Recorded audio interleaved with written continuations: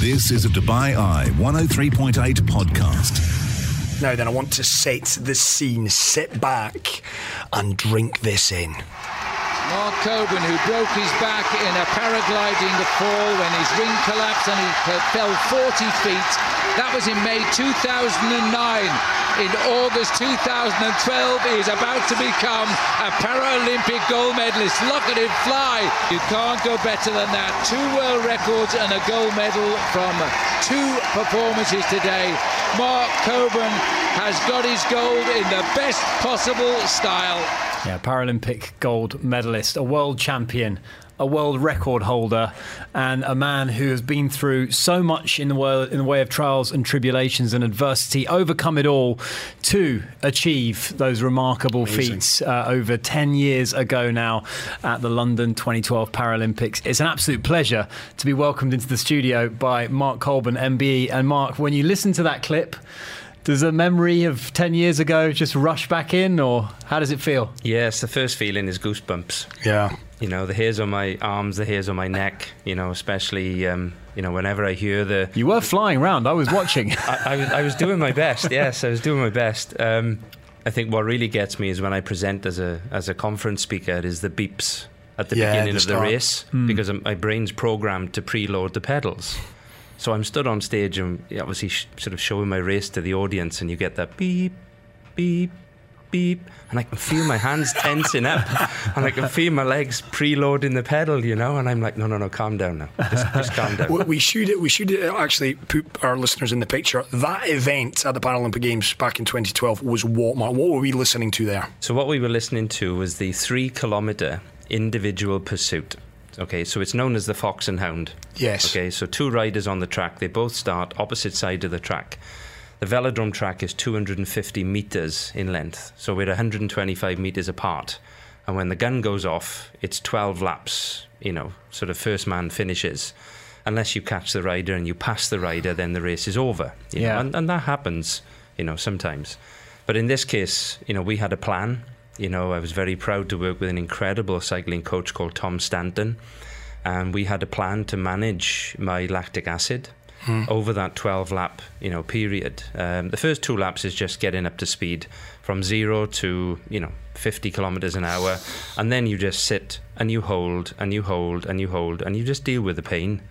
That's it. Honestly, yeah. Is the pain instantaneous, or does it gradually build up? It builds up over probably a minute and a half until you get up to full gas. Heart rate's on 202 beats per minute.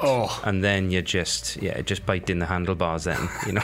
Biting the handlebars. Your time, Mark, in the end, for that race, it was just under 4 minutes, was it? Yes, well, the full story is that morning in qualification, the lad who I raced against in the final from China was 18 years younger than me. Yeah, you were 42 at the start line. I was 42, which was my race number. Amazing. You can't write this stuff. You really can't. It was my 42 years of age. 42. It was my race number. And I even said to my coach, I said, is somebody having a laugh here? You know, this is my race. My race number's my age. Anyway, so that morning was the qualification ride. The young lad from China, who was 18 years younger than me, broke the world record in my event. Now, I call it my event because I was the world champion in the 3-kilometre pursuit. So my coach, Tom, said, Mark, we're going to have to, we as in a team, we're going to have to break the world record just to get into the final. I said, leave that to me. So we set the schedule and I broke the world record by 7 seconds, smashed it out of the park, because I knew psychologically when we went through to the final, this young lad from China is going to be thinking, oh my gosh, I've got to go 7 seconds quicker just to compete against this old chap. You know? Yeah, it's mental at that point. So 4 hours later, in the final, they called my name, Mark Colbourne, Great Britain, number 42, which I still think is a joke today. Anyway, can you come to the start line? So we'd set the schedule as exactly the same time as the morning, okay? Because you just leave everything on the track. You know, 2.5 years of work is now going to end in less than 4 minutes' time. Amazing. Right, the scene has been set. This is not just a success story on the track, on the velodrome, for goodness sake. So much more. We're going to unpack Mark's incredible story. The Off Script Podcast. Now, we heard just a few moments ago Mark's recollections of the Paralympic gold medal that was won in 2012. That was the culmination of an incredible journey. And Mark, if you do not mind, let's take you back to before, let's say, a very life-changing moment in your life or an incident in your life that was extremely difficult for you, an extremely painful thing to overcome, but ultimately set you off on this incredible journey. 2009, how would you describe your life and your aspirations if we go back to that year? Yeah, very much so, Robbie. I think, growing up in South Wales in the United Kingdom, born into a working class family. My mum Margaret was a school caretaker. My dad was a crane driver. My dad was known as Mr. Nice Guy because he was a true gentleman. So I'm very privileged to have been, in a great family of upbringing. And my dad's name was Cecil, or Cecil, maybe. And my dad was very wise, gave me loads of key messages that I suppose as a kid I probably ignored half of them, if I'm honest. Don't we all? Yes, exactly. But I'm so glad I listened to the other half, because as a small child I loved fitness, I loved sport, I loved health and well-being. And I just loved the feeling of movement, just that dopamine buzz that you get when you move, whether it's running, cycling, swimming, doesn't matter. And I studied sports science in college, as a young man, and just loved it. The physiology, the psychology, the biology. It was just a wonderful insight into the human body and the human life. It's a life that will resonate with an awful lot of people out there on the roads. A normal life, some would say. You were active, for goodness sake. And then, Mark, May 2nd, 2009, a day that you will never forget for reasons that you're about to tell us about now. Yeah, well, I was a keen rock climber, back in South Wales. I was racing triathlon, alongside, working full-time as a senior accounts manager. So I had a very responsible job and corporate, career and company car and big salary, etc., etc. But my passion and my love was that movement, that sport, that exercise. So between rock climbing and triathlon, I just had this, I suppose, a junior child feeling. The Peter Pan moment is what I call it, to fly, to qualify as a paragliding pilot and fly. So I qualified in 2008, and then in May 2009, which was a bank holiday weekend in the UK. So if there's any listeners listening to this evening and your birthday is in May, okay, just maybe stop and think about this for a moment, or maybe even the 2nd of May.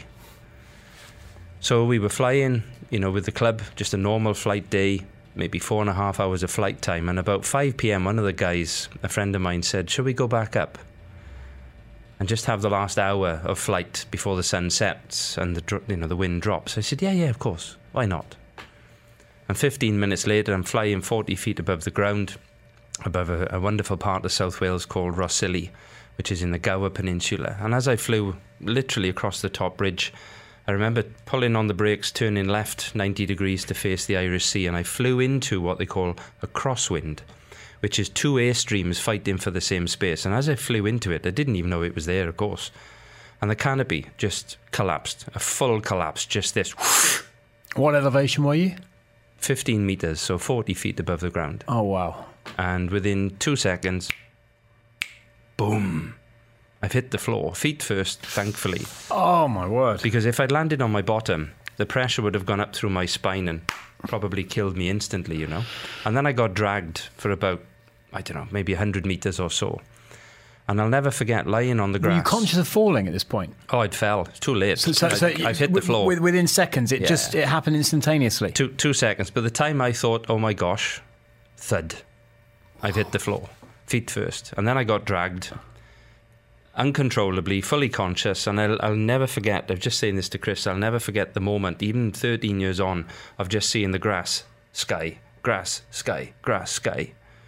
And I'm lying on the floor, and the first thing they teach you in paragliding is that if you have a crash, you pull in the lines, but It was too late for me. And I'm lying on the floor on my back, and I'm trying to put myself into the recovery position, and I couldn't move. And I thought, I must be caught on something. But I literally couldn't move because I was paralysed, literally from the waist down. And one of the gentlemen who saw me crash came down, landed, ran over, and his first words to me was, "Oh my gosh, are you still alive?" I said, yeah, but I can't feel my legs. Oh, my Lord. There was no movement, no feeling, So you weren't nothing. in pain? No. You just had numbness? Zero pain, because the way that the body works, if you have a serious accident, for instance, in my case, a broken back, the brain emits a serum onto the spinal cord, so there's no signals that go up to the brain. If you think your iPhone's clever, this amazing machine we live in, this $1 trillion machine, is something else.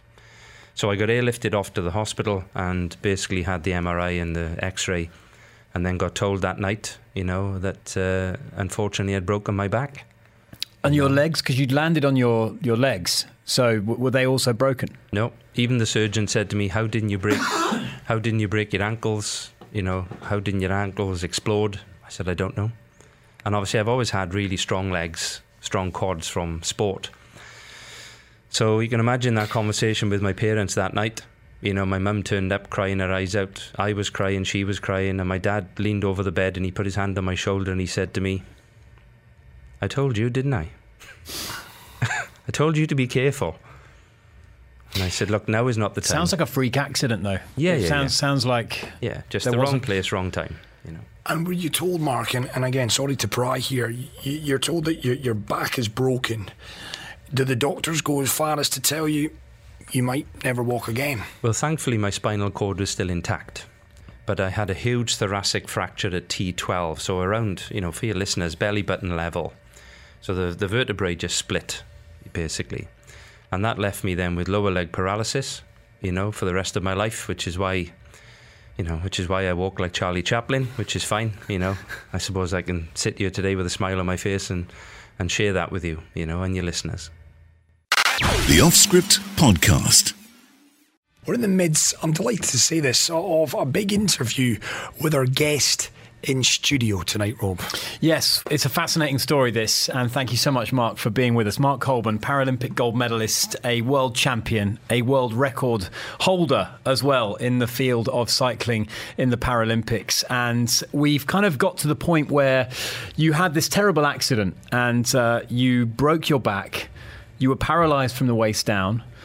They were able to, as you sort of very thoroughly kind of detailed, they were able to kind of save your ability to walk again, Mark. But I would imagine going through something that traumatic on the body and the mind as well would have changed you fundamentally.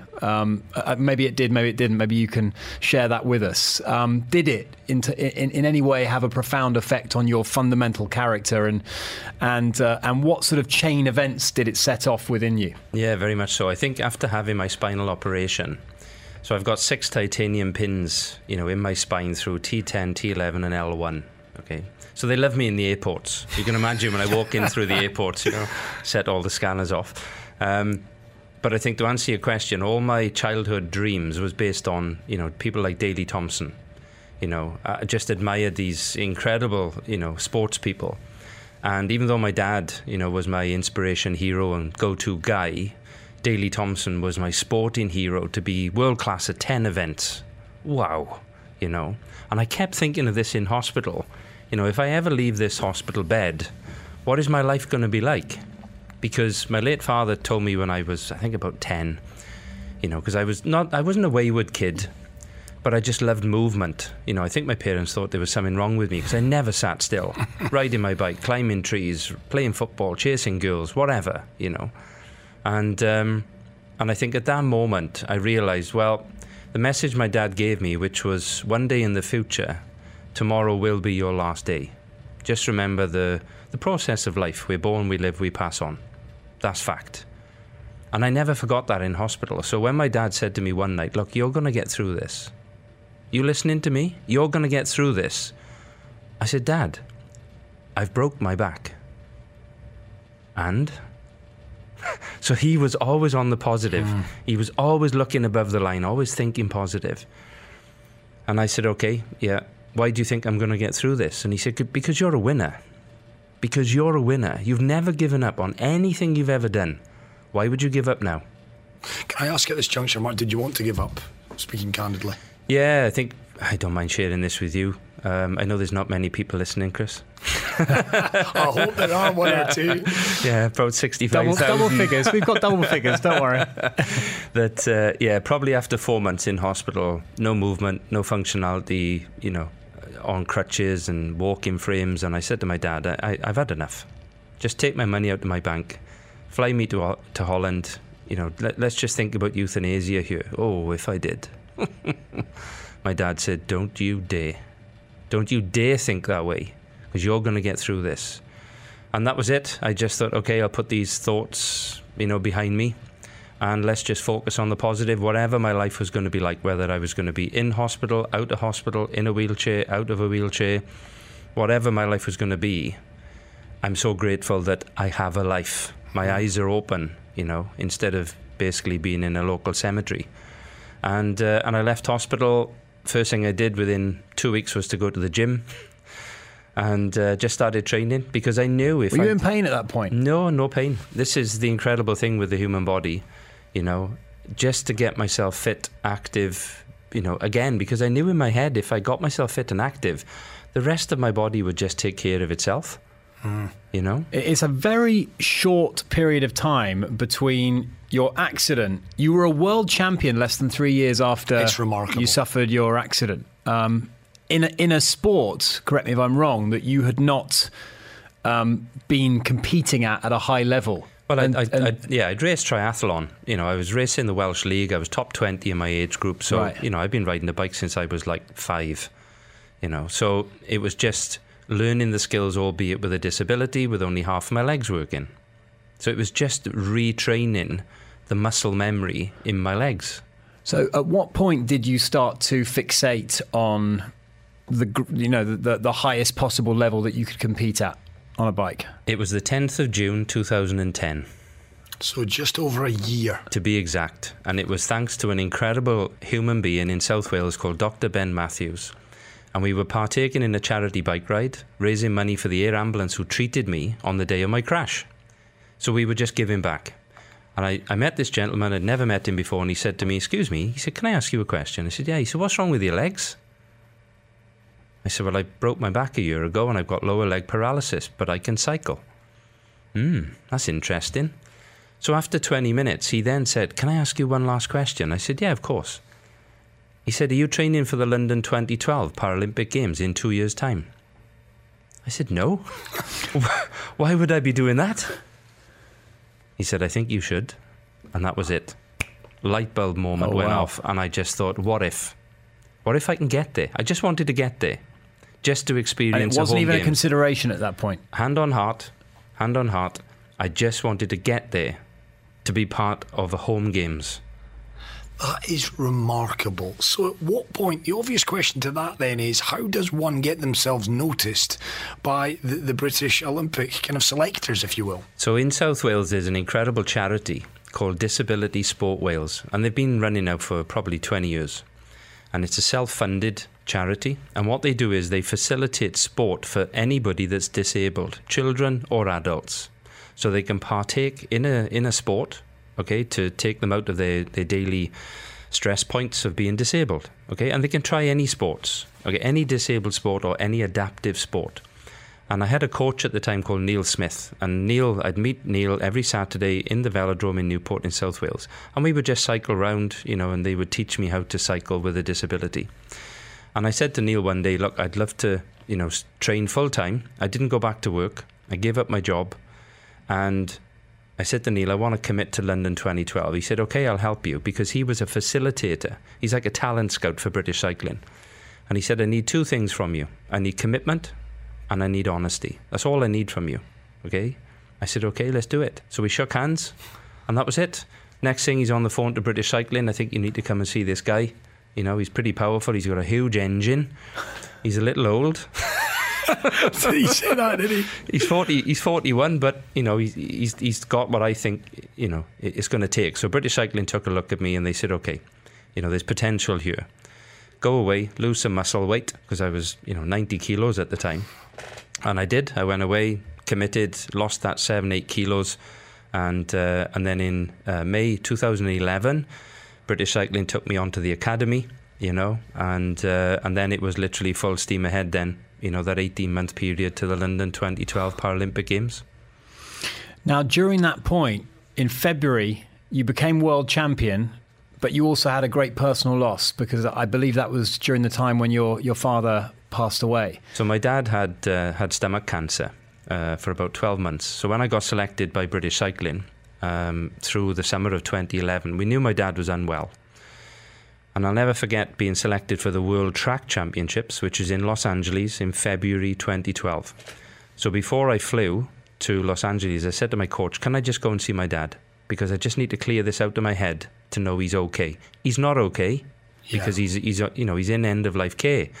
But I just need to see him, because if I'm away for 10 days and I come back and he's not here, that's just going to break my heart. So I had permission, went down, drove down to South Wales, saw my dad for the day, spent a wonderful, wonderful day with him. And that was the last time I saw him. You flew to LA and you won gold.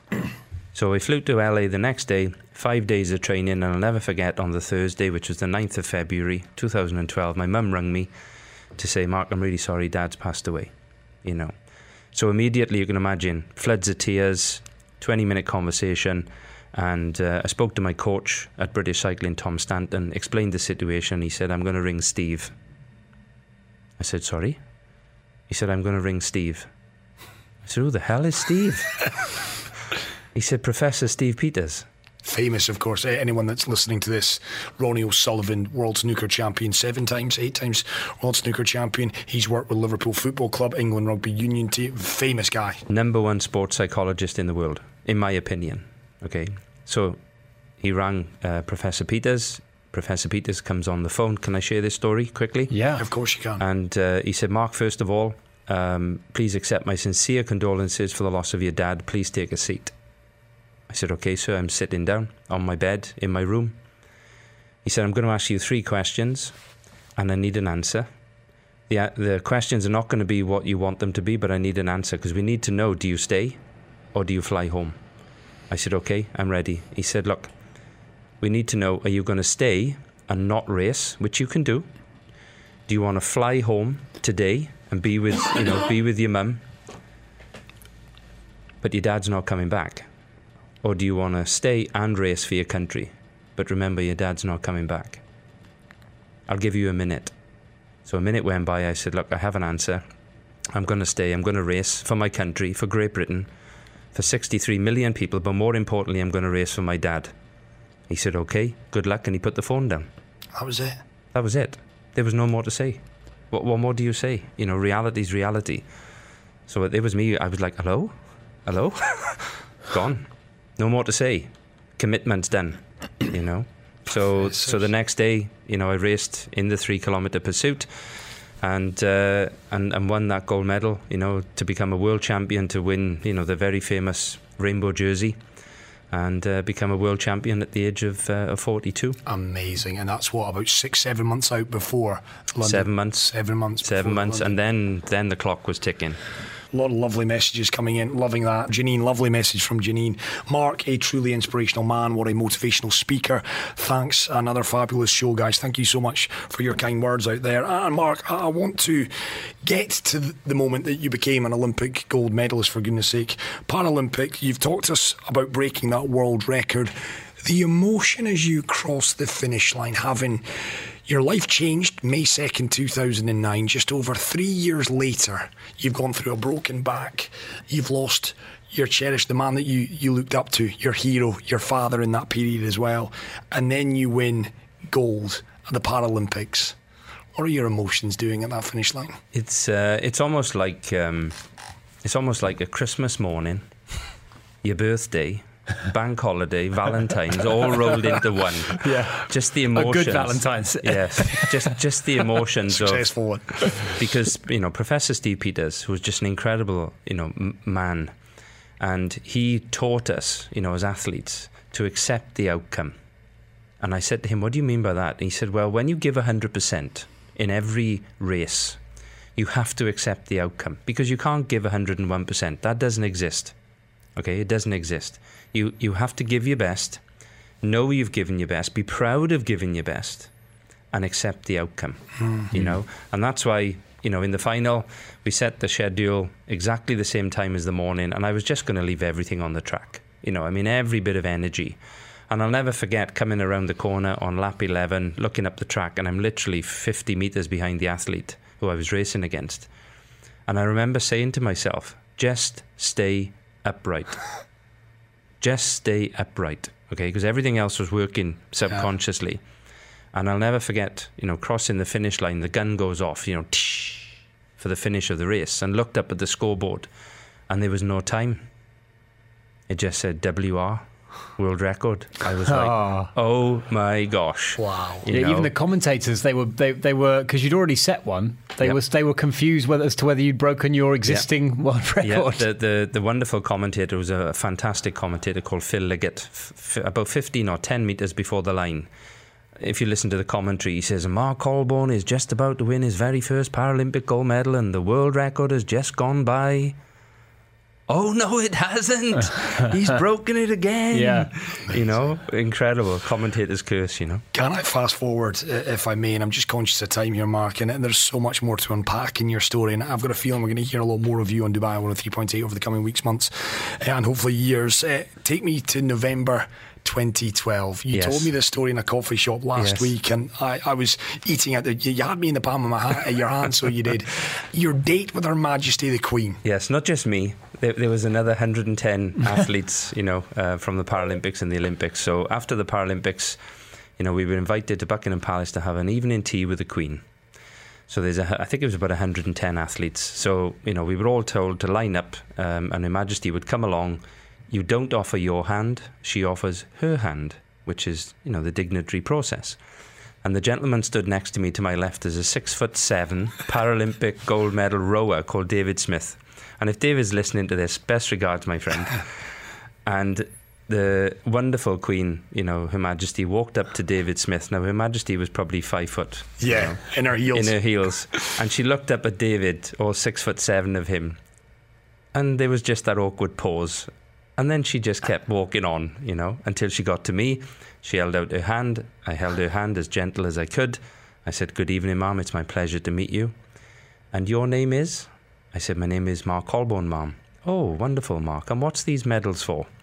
I said, "These medals, 2 silvers and a gold, are for paracycling, ma'am." "Paracycling, Mark? And what is paracycling?" I said, "It's cycling for disabled people, ma'am." And she looked me up and down, and she said to me, "And what's wrong with you?" Hardly PC. So I explained I'd broken my back, you know. Even though I'm disabled, I've got 2 arms and 2 legs, you know. And I'll never forget that moment as long as I will live. And obviously we miss Her Majesty, you know, gracefully. No one will ever take that memory away from you. Honestly, yes. And then when I was presented the MBE, you know, with Prince Charles, now King Charles, and when we were leaving, you know, after the award ceremony and having had my, you know, MBE presented to me by Prince Charles, and my mum said to me when we were walking out, I'll never forget this, she said, Mark. I said, "Yeah." She said, "Did you tell him?" I said, "Sorry." She said, "Did you tell him?" I said, "Tell who?" "Well, Prince Charles." I said, "Sorry, ma'am, I really don't know what you mean." "What do you mean?" "Well, did you tell him his birthday's the same as mine?" He needs to know that. Which is the 14th of November, you know? And I said, "Ma'am, I was busy." Yeah, listen, you know? That's just typical mum, that. Yeah, we miss her dearly, you know. My mum was just... Yeah. And that, a proud day. I mean, father in your thoughts that day, taking the MBE from... 100%, you know, my dad was in my thoughts, you know, as I said in the interview after winning my gold. The gold was won, you know. I've got the gold with me today. Yeah, you know, do. For the listeners and the audience. You know, it's basically a childhood dream in a box. If I get you to lift that up to the camera and actually, it's amazing. It's so stunning. It was a euphoric day to win that gold, break 2 world records, break my heart that my dad wasn't there. But my mum was there, my daughter was there. It was a great day for them, and then to take my mum to Buckingham Palace to see her only son who had been through hell and back, you know, to have that award given to me by His Royal Highness Prince Charles. It was her day. It was her day. Before we say farewell to you, Mark, there'll be a lot of people listening. Listen, we all have challenges. Challenges are all relative. Maybe no one's gone through a paragliding accident like you, but we all have our challenges in our life. That's the nature of living life, for goodness sake. We have challenges on a daily basis. What's your message to anyone right now who's maybe struggling? I'll give you the same question as I was asked when I left British Cycling, as part of the leave-in interview. Is what would you like written on your headstone? Simple as that. What would you like written on your headstone? Because you create your own legacy. You're the artist of your painting. Starts today. In other words, be better tomorrow than what you were yesterday, and be the best you can be.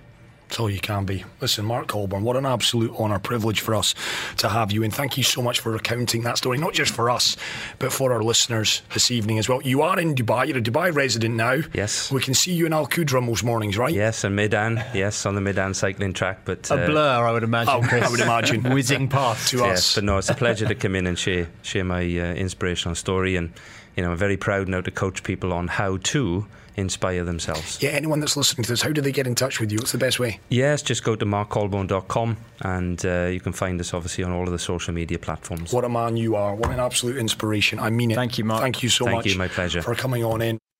The Off Script Podcast. We hope that you enjoyed this episode. Please do go ahead and click subscribe. You can also check out our other podcasts, Time Capsule or The Big Interview. Find it wherever you get your podcasts.